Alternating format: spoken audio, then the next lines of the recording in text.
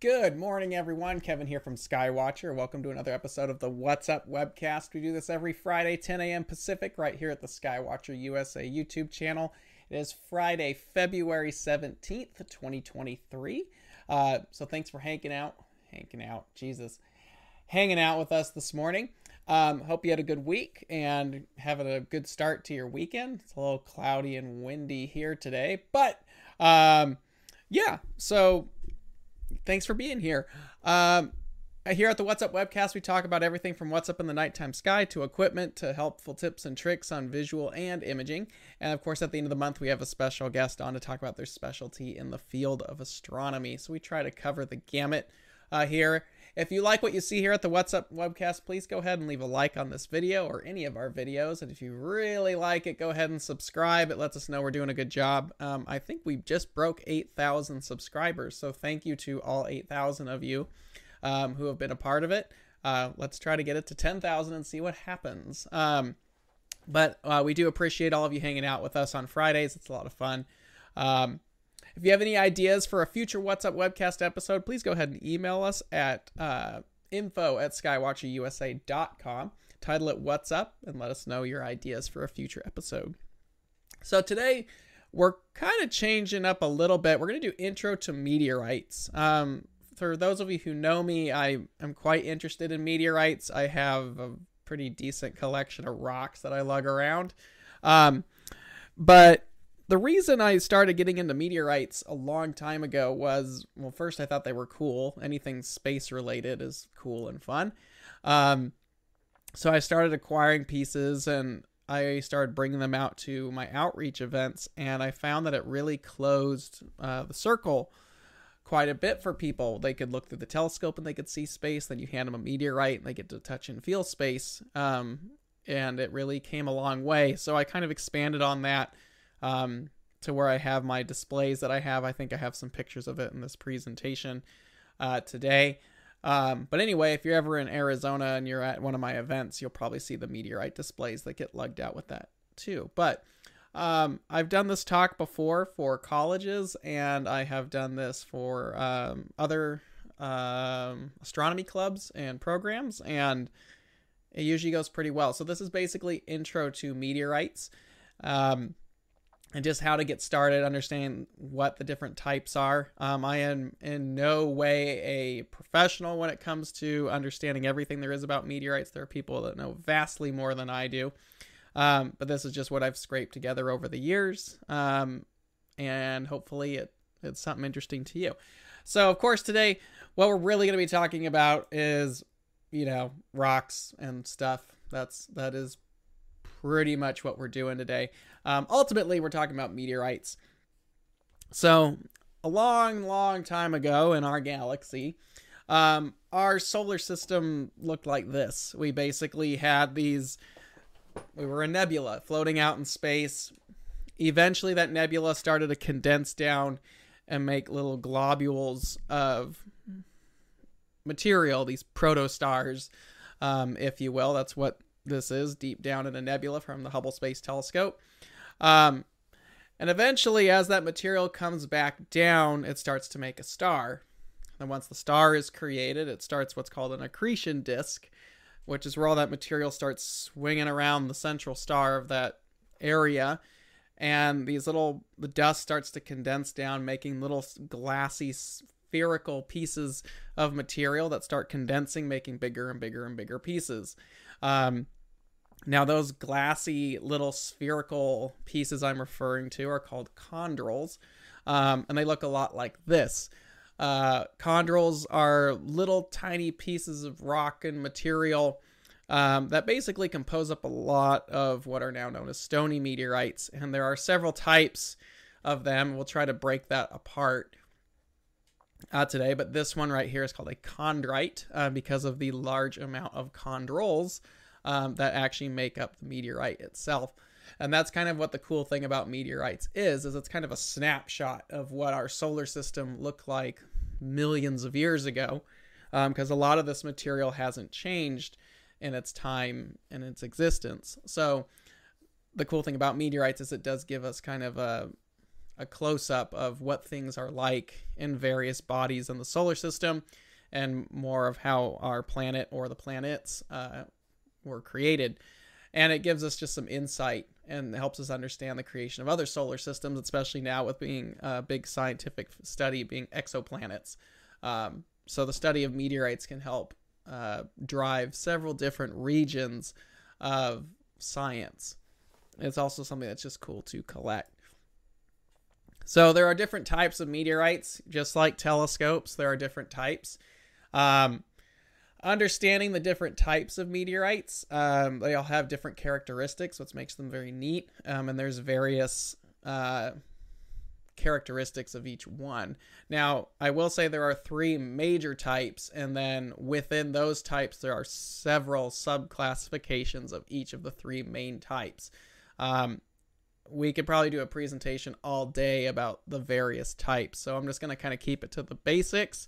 If this is of interest to you, there's plenty of information online to start digging through it. That's kind of what I had to do. But it's kind of fun to sit and understand some of this stuff. So the most abundant of all the meteorite types are stone meteorites, and the subclassification that's the most common is the chondrites. Chondrite meteorites are basically, like I showed you before, they're meteorites that are they're stone meteorites that are composed of those spherical crystals known as chondrules. These have undergone very little change since they were formed in the early solar system.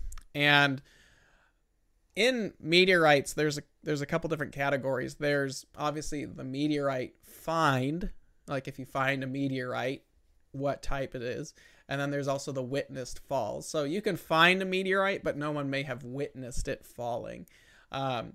However, meteorites that are found and also witnessed tend to be more interesting. People like that the story is there.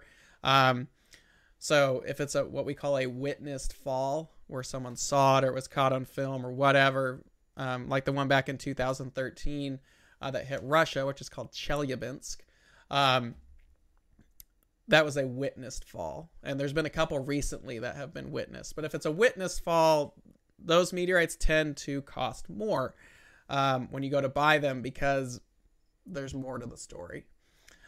So with that being said, chondrites account for 94% of all the witnessed falls. So if you see a big old shooting star falling through the atmosphere, burning up, as I like to joke, like a small child's hopes and dreams, it gets the college kids laughing at least. That's probably a chondrite meteorite. Probably a stone chondrite meteorite is what you're seeing. Anything beyond that, you have 6% of the other witness falls account for the other types. So it's kind of a rare thing for it not to be a type of stone meteorite. So 94% of witness falls are stones, particularly the chondrites. Now, 86% of the amount of meteorite found on Earth is also a chondrite. So these are the most common, the most abundant. If you were to ever find and be lucky enough to find a meteorite, it's likely going to be a chondrite meteorite. Now, there are several different classifications of chondrites depending on what's in it and how that's what the classification is, how dense the chondrules are. There are also amino acids and organic compounds that can be found in meteorites, which make them very interesting. So like the piece that you see here on the screen, most of these pieces are pieces that are in my collection. And I think only one in this presentation is something I don't have. And real quick there, the picture there, you see the meteorite piece and you see a little 1 centimeter cube. That's pretty common in the world of meteorites. If you're buying meteorites or any of that, generally the 1 centimeter cube is there for scale. So it kind of shows you how large the sample that you're buying is, or at least gives you some kind of size in comparison to see how it is. So the piece that you see here is called Murchison, which is one of the most studied meteorites on Earth. It landed in Australia, and it is what's called a carbonaceous chondrite. These particular meteorites have the amino acids and organic compounds in them, and are generally fairly sought after, especially the scientific community, because it tells us a lot of different things about how life may have formed here on Earth. And it starts the conversation of genetics and a lot of things like that. They're actually relatively interesting. So this particular one, called a carbonaceous chondrite, is a subclass of the chondrites. But Murchison, like you see here, is one of the most studied because it contains some of the most abundant in amino acids and organic compounds out of all the meteorites found. There are other ones that are in this classification as well, but this one is highly sought after, and right now it's very difficult to find Murchison on the market anymore if you're buying meteorites. I had to jump through some hoops, and I think I caught it right at the end because I've owned this piece for, 8 years maybe not quite that, a while. But it was hard to find several years ago, and now it's almost impossible to find a piece of Murchison at this point. But that's Murchison there. It's one of the most studied meteorites on Earth, and that is a carbonaceous chondrite. You can see some of the chondrules in there, but it's a pretty cool thing. But it is an example of a chondrite meteorite. Now, another type of stone. So there are two major classes of stone meteorite: chondrite and achondrites. Chondrites have the little glassy spheres. Achondrites don't. They look more like gravel.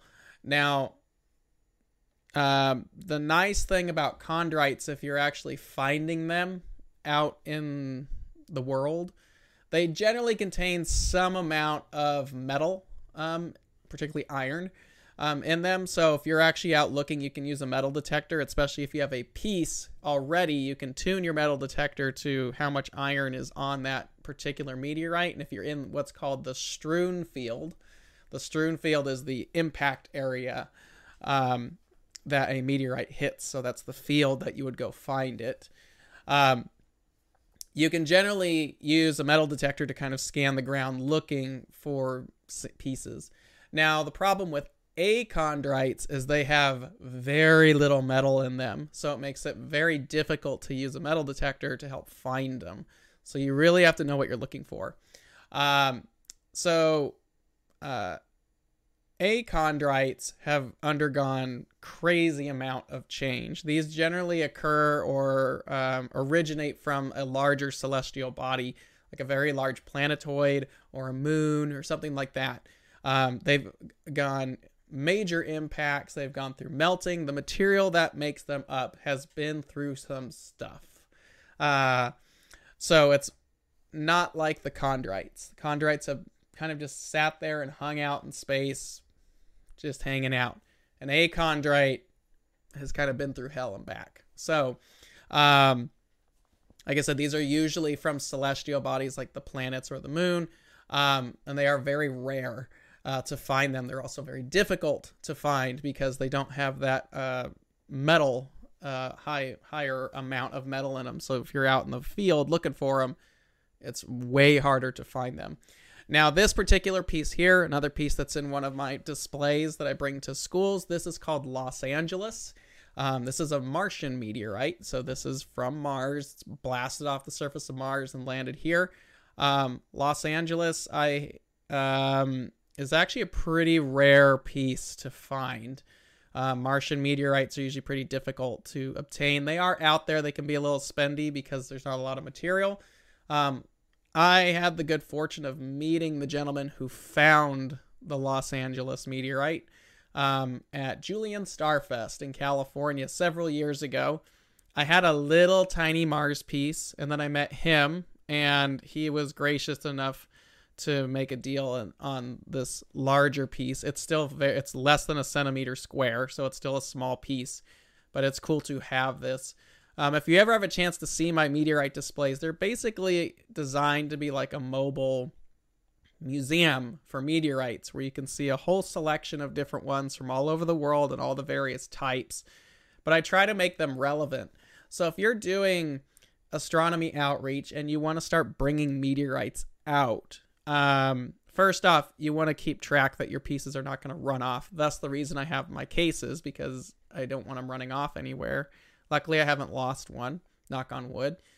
But I try to make sure that the meteorites that are shown, and if you want to do this too, this is what I have found to be best, is they in some way are relevant or exciting to the general public. Like the Murchison meteorite we just saw.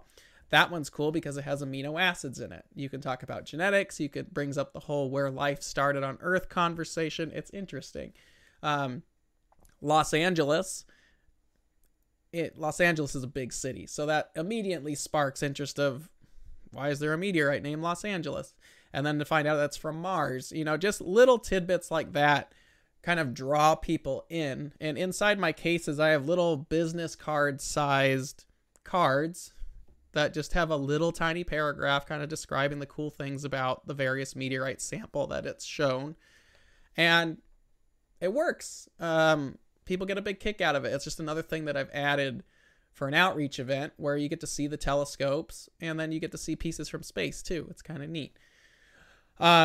So if you want to start getting into meteorite collecting, you can do it on your own, of course. But if you want to get out and go share it with the general public, get some pieces that are kind of interesting. They have a little bit of a story behind them. So every meteorite's going to have something like that, but some are better than others that just kind of spark the interest at that point. Like Los Angeles. Why is it called Los Angeles? Oh, it's a Martian meteorite. How did we get it from Mars? Blah, blah, blah, blah, blah.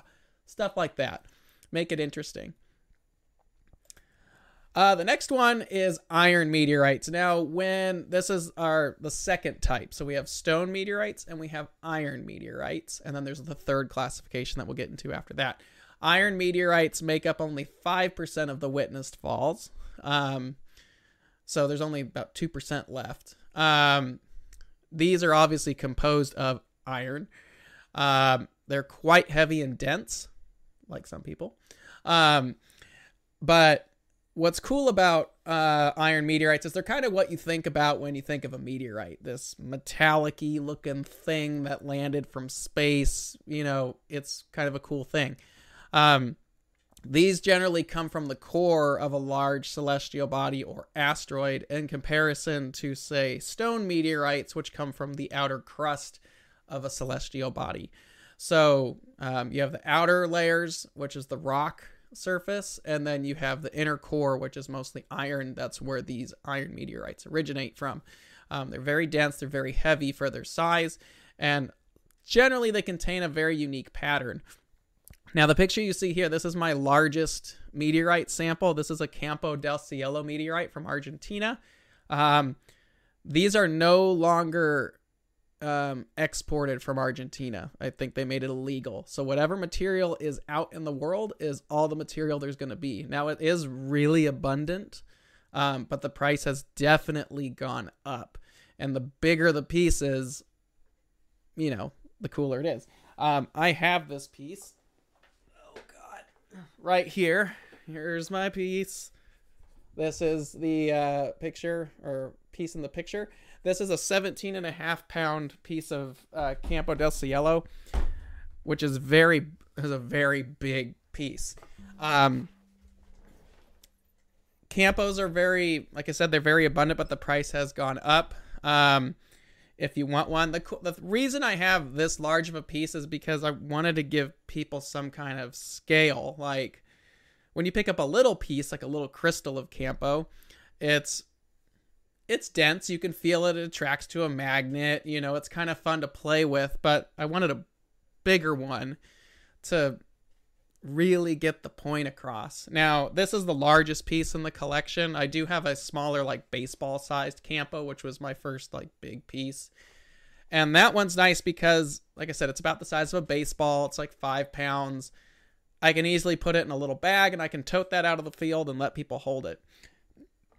This particular one doesn't come out that often. When COVID hit, the hands-on samples that I have kind of got stowed and just let the cases do it, because the cases, everything is sealed, it's lit, you can't touch anything. I didn't want to be dealing with that. So the hands-on pieces that I have don't come out that often anymore, but this is the big one. But yeah, 17.5-pound iron meteorite is quite striking, because when you see, or anything about this size, when you see it in person, you know, you can kind of envision a rock of said size isn't going to be that big or that heavy. So you're kind of thrown off when you see this sitting on the table and you pick it up and it's like, whoa, it's very heavy. It's very dense. I have magnets attached to it most of the time, so you can see that the magnets get pulled to the iron. It's just a fun thing to play with.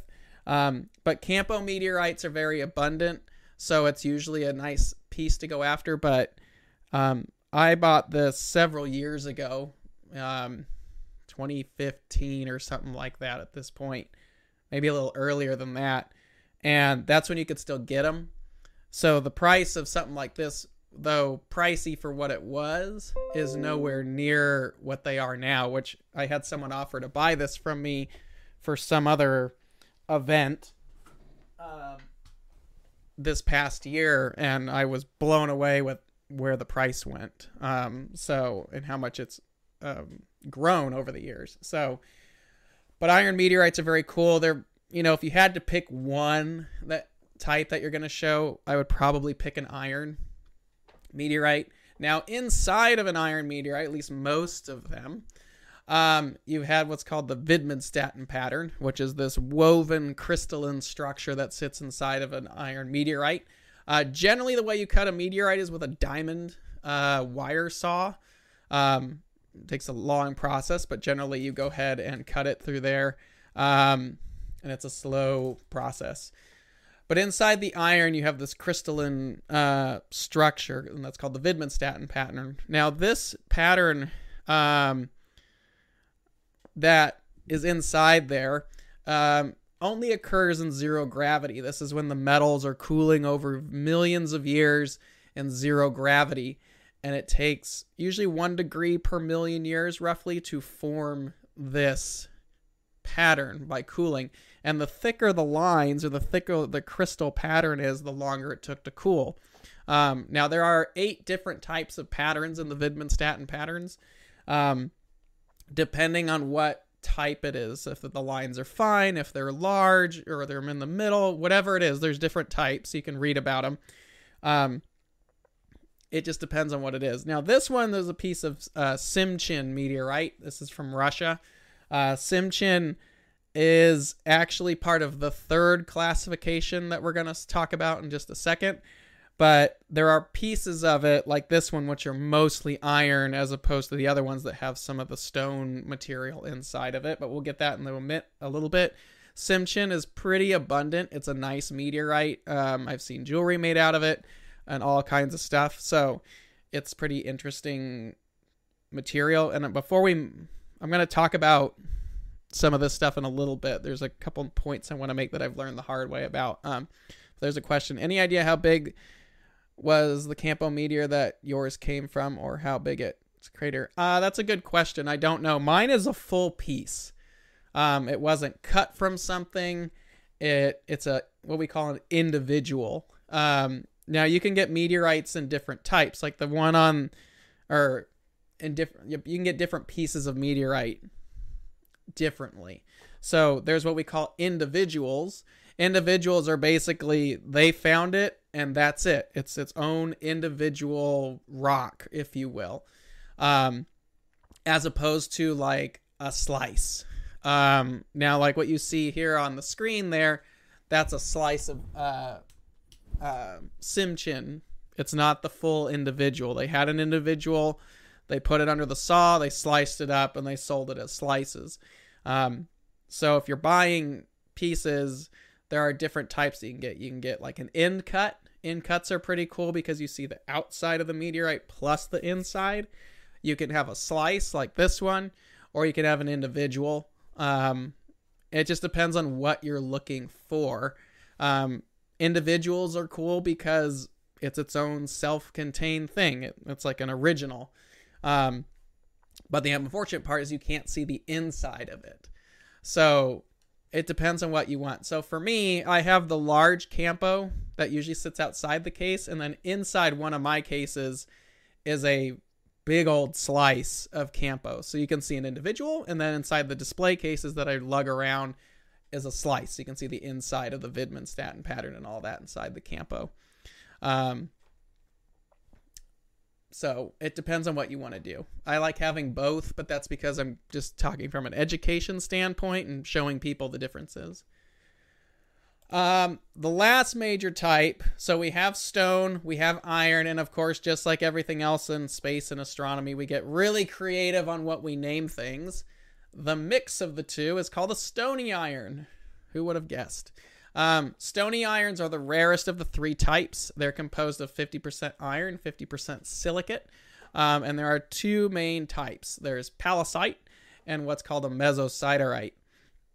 Now, palisites, I think, are the prettiest of all the meteorites, and most people would agree with that.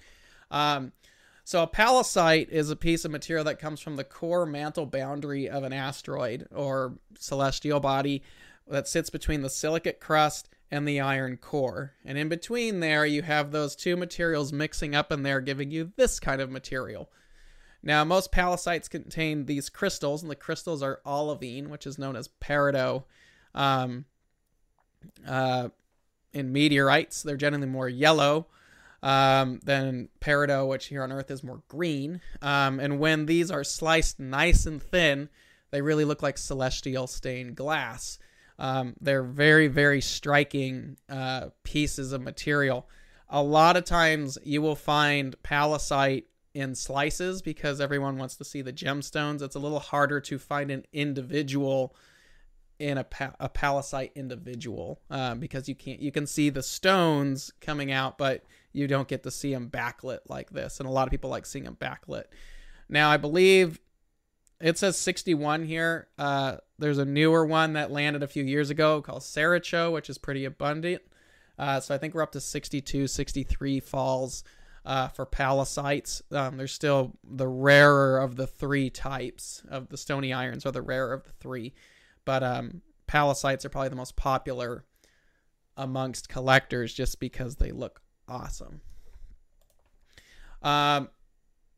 Another one, which is the other side of iron meteorites, is called a mesosiderite. These are a stony iron, and these have, kind of like an achondrite, have been through a crazy planetary-sized impact. Two major bodies, colliding with each other and mixing iron material with silicates, and then you get this crazy stuff like you see here, and that's called a mesosiderite meteorite, which is a stony iron type. This particular one, I don't own this particular slice. I have a piece of one that's very similar. This is called Timbuktu. And I'm sure a lot of people want to know why you have all these names. Like the big crater here in Arizona, the meteorite that caused that's called Canyon Diablo. Then we have Campo del Cielo in Argentina. We have Gold Basin up in northern Arizona. We have Timbuktu, which is out, I think, in the Philippines somewhere. There's a lot of stuff from Russia because Russia is very large and abundant in landmass. So the way you get these crazy names is it's normally named for the nearest town or postal area nearest to the impact or strewn field for the meteorite. You can't go out and just find one and name it whatever you want. If you report that, it's going to be like, no, this is not Billy's meteorite. This is whatever the local region is. That's how it gets its official name. So the three types, you have stone, iron, and stony iron. Now, one thing I would pay attention to, especially if you want to start collecting meteorites, and this is very specific towards the iron and stony irons, is you want to get what's called a stable meteorite. Now, there are types of meteorites out there, because you have to remember these are very pure iron and nickel meteorites that they can rust. Meteorites can rust.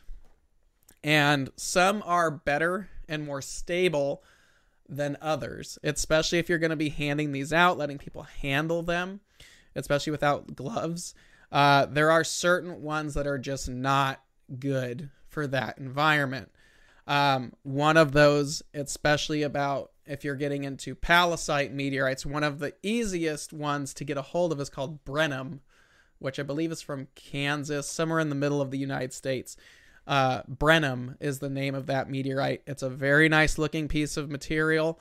It is a palisite, so it's got the pretty crystals, but that stuff falls apart like that.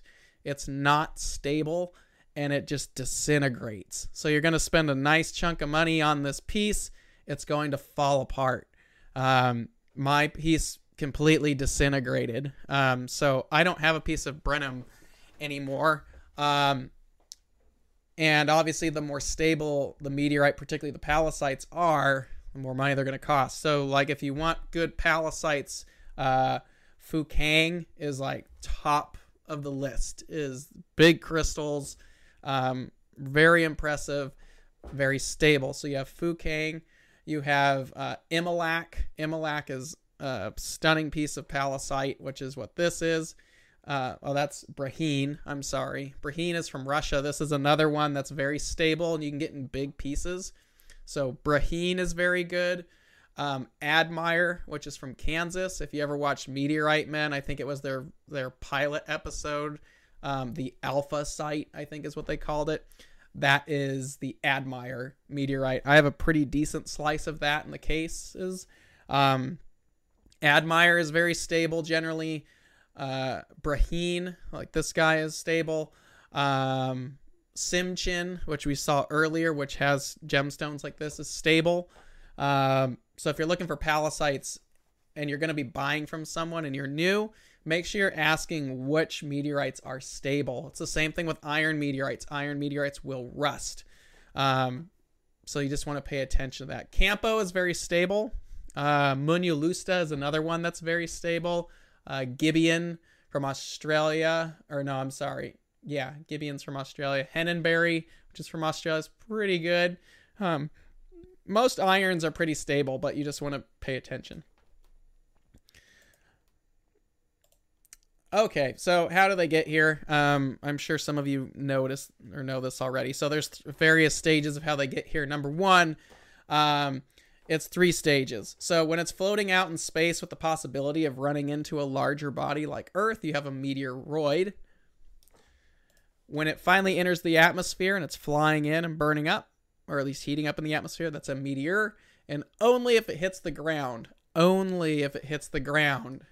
is it a meteorite. If it just burns up, it stops at meteor, and that's the last stage. But if it actually gets to the ground, it's a meteorite. If it's a piece of trash that you just found out in the desert with your metal detector, it's a meteor wrong. It's a stupid joke, but it's still the same thing. So those are the 3 stages. Meteoroid floating out in space, meteor flying through the air, meteorite on the ground. Some characteristics, particularly most meteorites contain some amount of iron and nickel, so they're attracted to magnets. So, and the better the magnet and the stronger the magnet, the more pull it's got, so you can actually check it. So most meteorite hunters, when they're actually looking for meteorites in the desert or wherever they're at, are going to be using what's called a rare earth or neodymium magnet. You can get these pretty strong. You want to be careful with them too, because if you get 2 big ones that are close together, they will snap and they can make you bleed and all that stuff. So you want to be careful with these really strong magnets.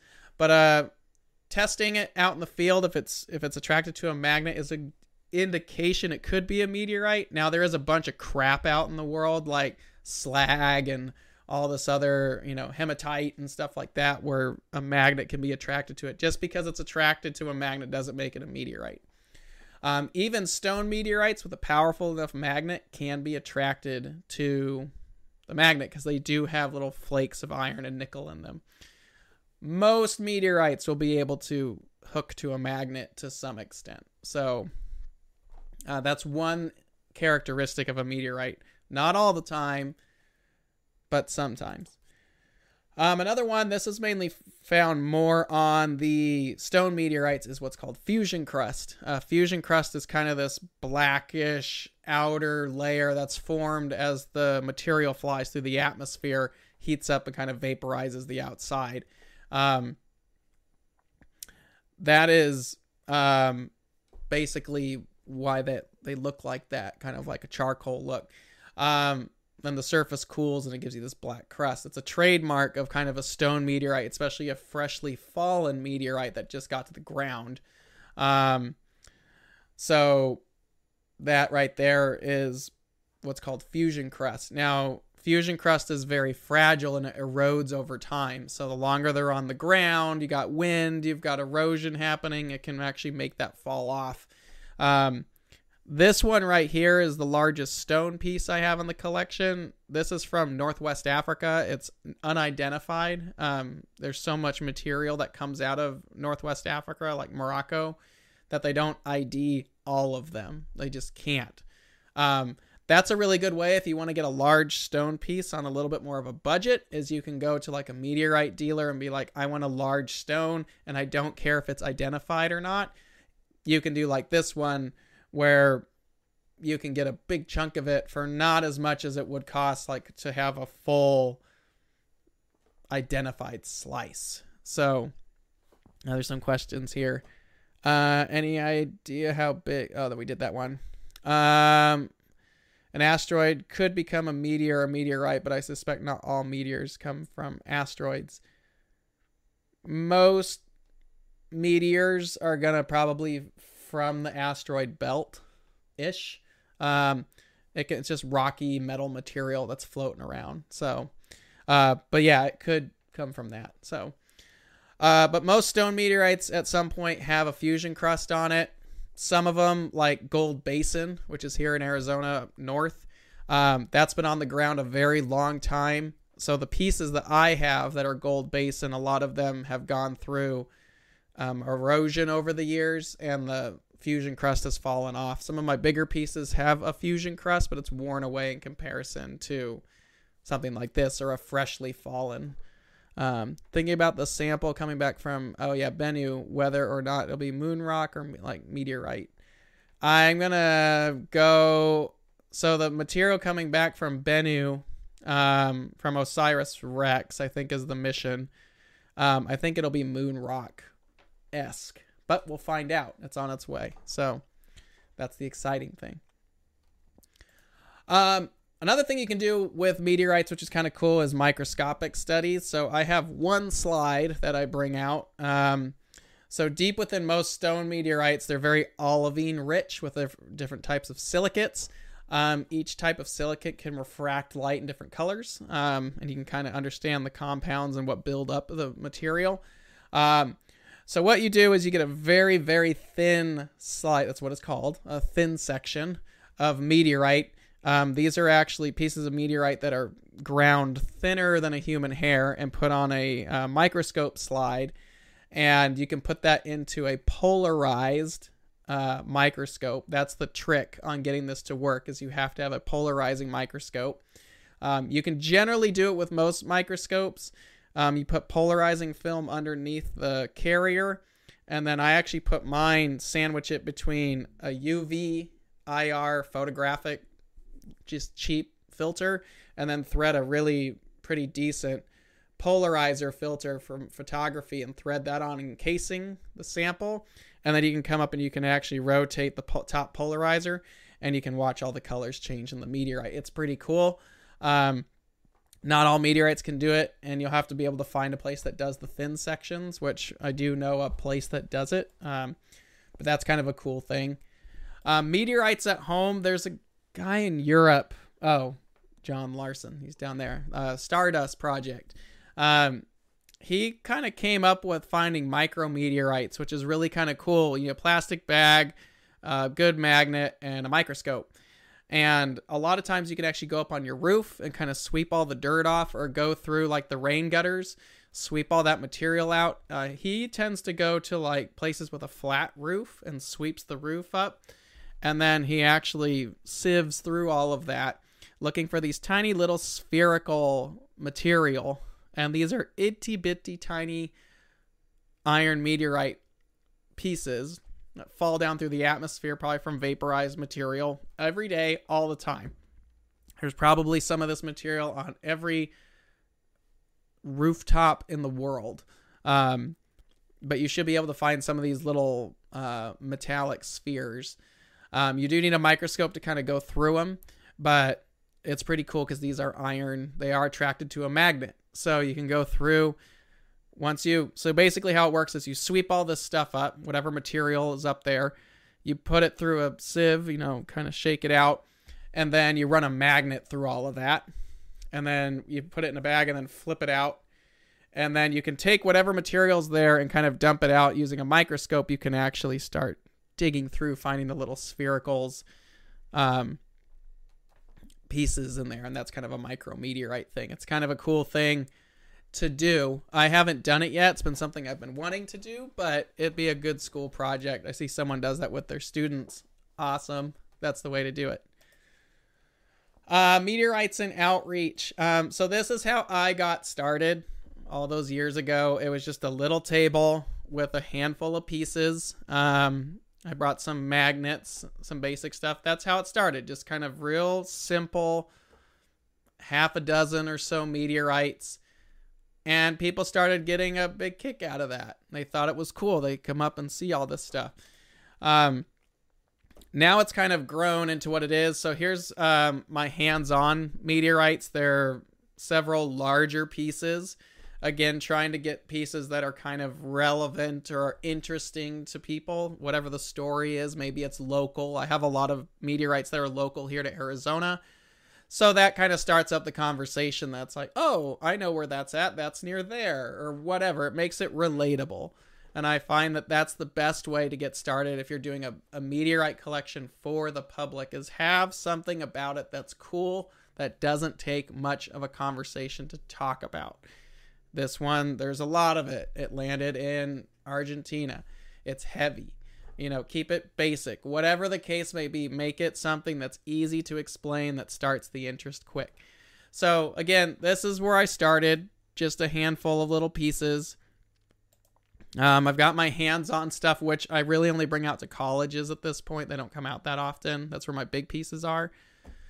And then I have these. These are my meteorite displays. Some of you may have seen these. Some of you have not. So over the years, I collected more and more samples because I thought they were cool, but ended up that they were just sitting in a box. I don't like having stuff that just sits. I love sharing stuff with people.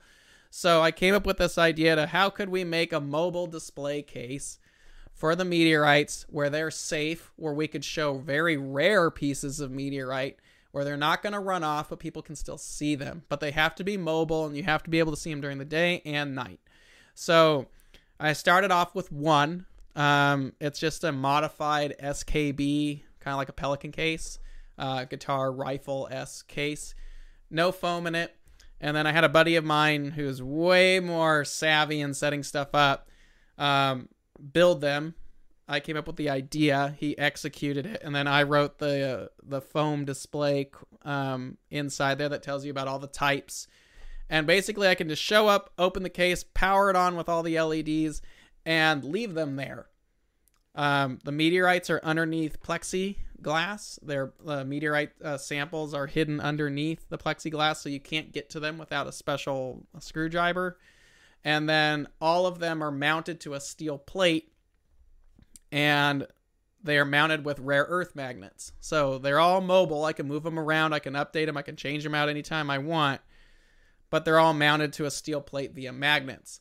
And that's just enough magnetic pull to keep all the pieces where they need to go. I can't roll them or bounce them around too much because they'll move, but it's just enough to keep the pieces safe and where they need to be.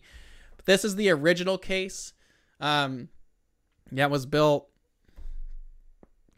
probably almost 10 years ago at this point. And this one was so popular that I wanted to do a second one. So we built a second one. So now there's over almost 50 different meteorite samples that come out in these displays, and they're mobile. They light up, and people can just walk up during a star party. Besides the telescopes, they can just walk up and learn about meteorites because the lids tell you the whole what's going on. Same information I'm telling you, the different types, and inside the case it has all the descriptions of each one. So you don't have to sit there and talk at all. You can walk right up and you can learn the basics of meteorites and the different types right there. And I find this works really well at a star party because it gives people, it's like having another telescope there. but you don't have to man it at all. Or if it's cloudy and rainy and it didn't work out, you have a plan B to show people something cool, even though you can't use the telescopes. So that's something that's kind of neat as well. Here's the whole display. This is out at First Fridays, which is a big art walk in Phoenix. I used to do a few pre-COVID. We would bring these out. People get to see the meteorites and stuff like that. They thought it was pretty cool. And for the astronomers, yes, we did think about star parties. They do light up in red as well. The LEDs go white or red. They are bright red. Sorry for anybody that's too bright, but the public loves it. And when I go out, it's generally about the public and education. So it's more about the people, less about the astronomers. So there's the whole display lit up in red. Anybody could do this too. You can easily execute it if you know what you're doing. I do have a microscope as well, which is kind of fun. I hook it up to monitors. Here's another display. But yeah, microscopes can be a good way of adding stuff as well and just exploring. So it really does bring things kind of full circle for a lot of people, especially if you're an educator or doing outreach. The fact that you can go through, look at a telescope, look at the moon, anything like that, and then come over and hold a piece of material that was in space. It brings it full circle. A lot of people get a kick out of that, and it's pretty cool just to see or have that. So a lot of people then ask, how and where do I get it? These are the big sources that I have gone through to get really good meteorite samples. KD Meteorites is phenomenal. Aerolite meteorites, great. Galactic Stone is good because if you want smaller little fragment pieces and you're on a pretty tight budget, that's how I got started, was going through Galactic Stone. Tucson Meteorites is really good.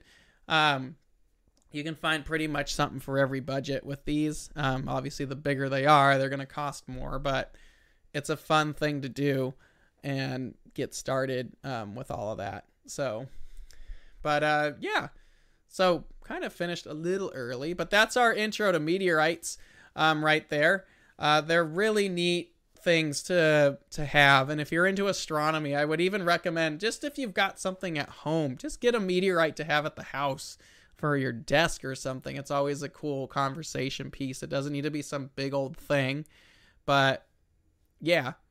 Let's see. Love the display case. Thanks. Would you be able and willing to share the case design for science outreach? I can. I don't really have like a design for it. We've actually changed them a couple times. Let me see if I can find what case I used. So the first idea behind the cases here is they need to be able to house the meteorites safely. So I wanted a hard case. Yes, it can be 36. Let me see if I can find the case. It's been a while since I've bought these cases. There they are. That has foam in it. Here's the empty one. So you can do this with any kind of case, but here's the ones that I have. So this is the, wait, you need the screen. This is the case that I use. This is the 3614-6. So it's 36 inches long, 14 wide, 6 inches deep. These work really well because they're 3 feet long. So you have enough real estate to do what you want. In the case lid, when they're opened, it's big enough to where you can mount a decent foam core display and writes up everything you're going to want to know, because it's a lot of space that we need to, it's a lot of information that we need to get across in a very limited space. So that was the advantage of having a second case, is case 1 tells you the basics. Case 2 goes into the subclassifications a little bit more. So I have tried to do a smaller display case. We were actually going to do one showing how elements were created, like gold, silver, platinum, and actually have examples of real gold, silver, platinum, and talk about how stuff like that was created in supernovas. I was trying to do a case smaller, and that was a very complex topic to be able to execute in a little tiny lid write-up. So I find that the 3614s like this, if you're going to do one, you want it to be big enough to where you have enough pieces that you can display. You could display some big ones, but have enough display in the lid to get across what you're trying to tell people. Because you basically want it to be self-sustaining. You don't want to have to sit there and answer questions. If you are standing there answering questions for people, that's a bonus. But the point is to just let it be self-contained and not have to be there at all. So I find that these cases work the best. They are water resistant. How ours work. So that's the empty case. You buy it, no foam. Inside the case, in the bottom level down here, right in the lower section, we have all the wiring. There's a 12 volt 2.1 adapter mounted into the side of the case with a switch, 3-way switch, off in the middle, red or white. We can toggle the switch any way we want. So all the wiring and stuff is done, and then the steel plate, which is wrapped in black fabric, goes in there, covering all the wiring in the bottom of the case. And we have LEDs in the bottom and in the lid. So the lid, there is some wires that come up and jump up to the lid, and there's a long LED bar in the updated versions that use a diffuser so it's not too bright, but it lights up the display lid so you can read everything. And then the case has its own set of lights as well. So the steel plate goes in the bottom, covering up all the wires, and then the fact that it's steel and it's covered in just black fabric to make it look nicer, but the fact that it's steel means the rare earth magnets can then snap to the steel plate. You can still move them around, but they're going to stick pretty well. And then from there, I can either mount the meteorite piece or a case that has little magnets inside of it and mount that direct to the steel plate. And then from there, I can put the cards in and stuff like that, move them around and do whatever you want. That's how I have those done. And then we just fold the lid down, lock it up, power off the lights, and you're gone. For safety and to get them off the ground, I have these little, I bought them from like Staples or something, just these cheap plastic, white little plastic tables that has very heavy duty Velcro on it. So Velcro on the top, and then the bottom of the case has the other side of the Velcro. So I can take the cases and they stick on top of these tables. So that way you can't just run off with the case and the case isn't loose. Because I have people touch them and move them and they would go sliding right off of a table if they weren't mounted. If I have a big enough table, like if I'm going to a school and I'm inside, I just bring the cases and set them on a desk. But for the field, we just have these little fold up cheap tables. They're like $25-$30. And the cases will Velcro to the top of those little tables so they won't move and they won't go anywhere and you can't walk off with them. They stick pretty good. But yeah, basically what we do is we come in for an event, we pop the tables up, take the case, stick it down, open it up, run the power cable. It just runs to like a Celestron power tank lithium battery. That's what I run them on. And turn it on. And they're done. I don't have to mess with the meteorites unless they got really joggled around and I have to go in and readjust them. But that's all it is. It's a 3614 SKB. The reason I like SKBs better than Pelicans is because the latches are nicer. They have these little spring-loaded buttons. You don't tear your hands apart like you do a Pelican. Pelicans are phenomenal, but for this, I like the SKB. But if you're thinking about doing one for yourself, you want to make sure there's enough real estate inside the case to showcase samples, pretty decent samples. You want it to be deep enough to where you could get decent samples in there, mostly slices and small individuals. My big ones are not going to fit in there, and they're too heavy and they're too hard to mount with that. But you want a case that's got enough real estate to show a variety of pieces and be able to get your point across in the display in the lid. And you could do this for whatever. Do this for meteorites. You could do this for minerals. You could do this for fossils. You'd have to figure out how to mount minerals and fossils because they're not magnetic at that point. So that becomes more difficult. But anyway, if you want to do it, I would get a case big enough and long enough to make it interesting. If you don't have enough real estate in the lid, you're going to be really pressed to have room to tell people what you're displaying and talk about the topic that you want to talk about.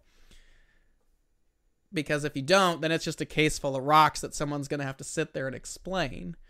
Where if you could set it up to where it's self-explanatory and you learn a little bit, that's great. And then if you are there and you know what you're talking about, it just exemplifies the case even more, because you can sit there and talk and answer the more specific questions. But if you're not there, the case can still hold their own as well. So anyway, that's how I display them. The nice thing about them is the case keeps it safe.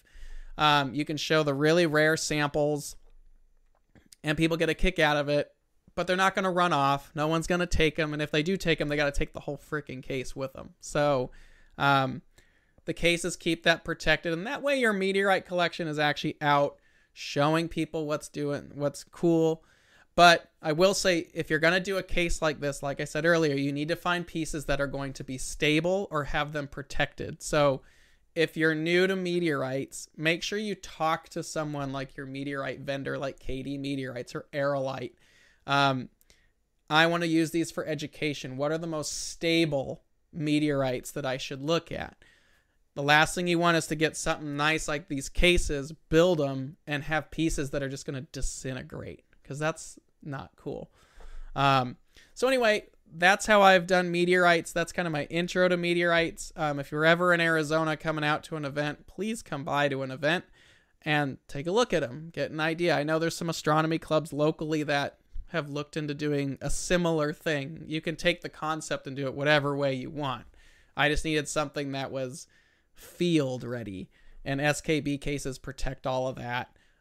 You can stack them, they interlock with each other, and it just keeps everything safe.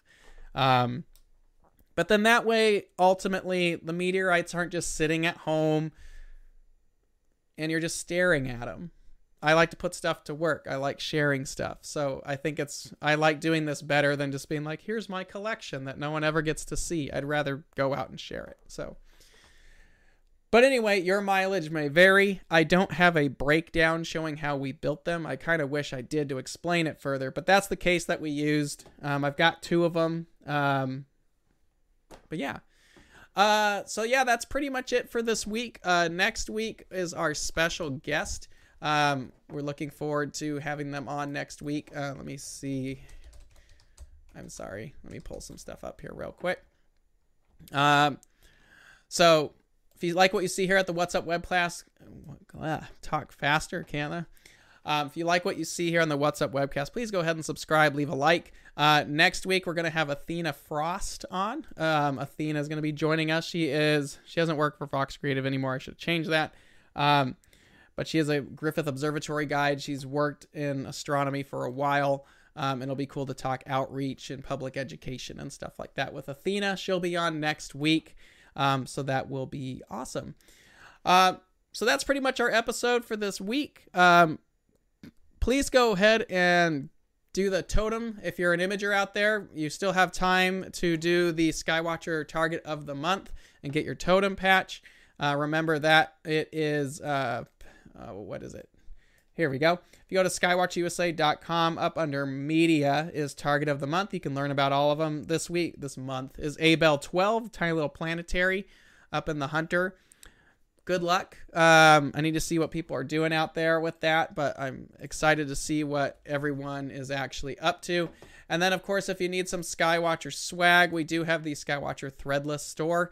We're always working on new shirts, so you can go over there and check that out. There's all the cool stuff there. I'll find stuff that's got your setup on it. And then, yeah, that's pretty much that. And then we are getting very, very close. I think we're like 60 days away. But NEAF, the Northeast Astronomy Forum, that is coming up in April 15th and 16th is NEAF. We are going to be there. We'll be excited to see everybody again. And, of course, in May, we're going to be at the Texas Star Party. We're excited to see everybody there as well. So if you want to come by, say hi. Our whole crew is going to be at NEAF and NEAC, so we'll be happy to see everyone again. Stop by, say hi.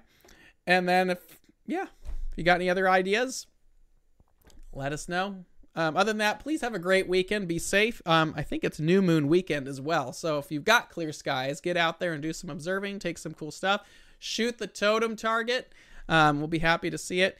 And next week, we'll be here with Athena Frost hanging out. So clear skies, everyone. Have a great weekend. Be safe, and we'll talk to you next Friday. See ya. Bye.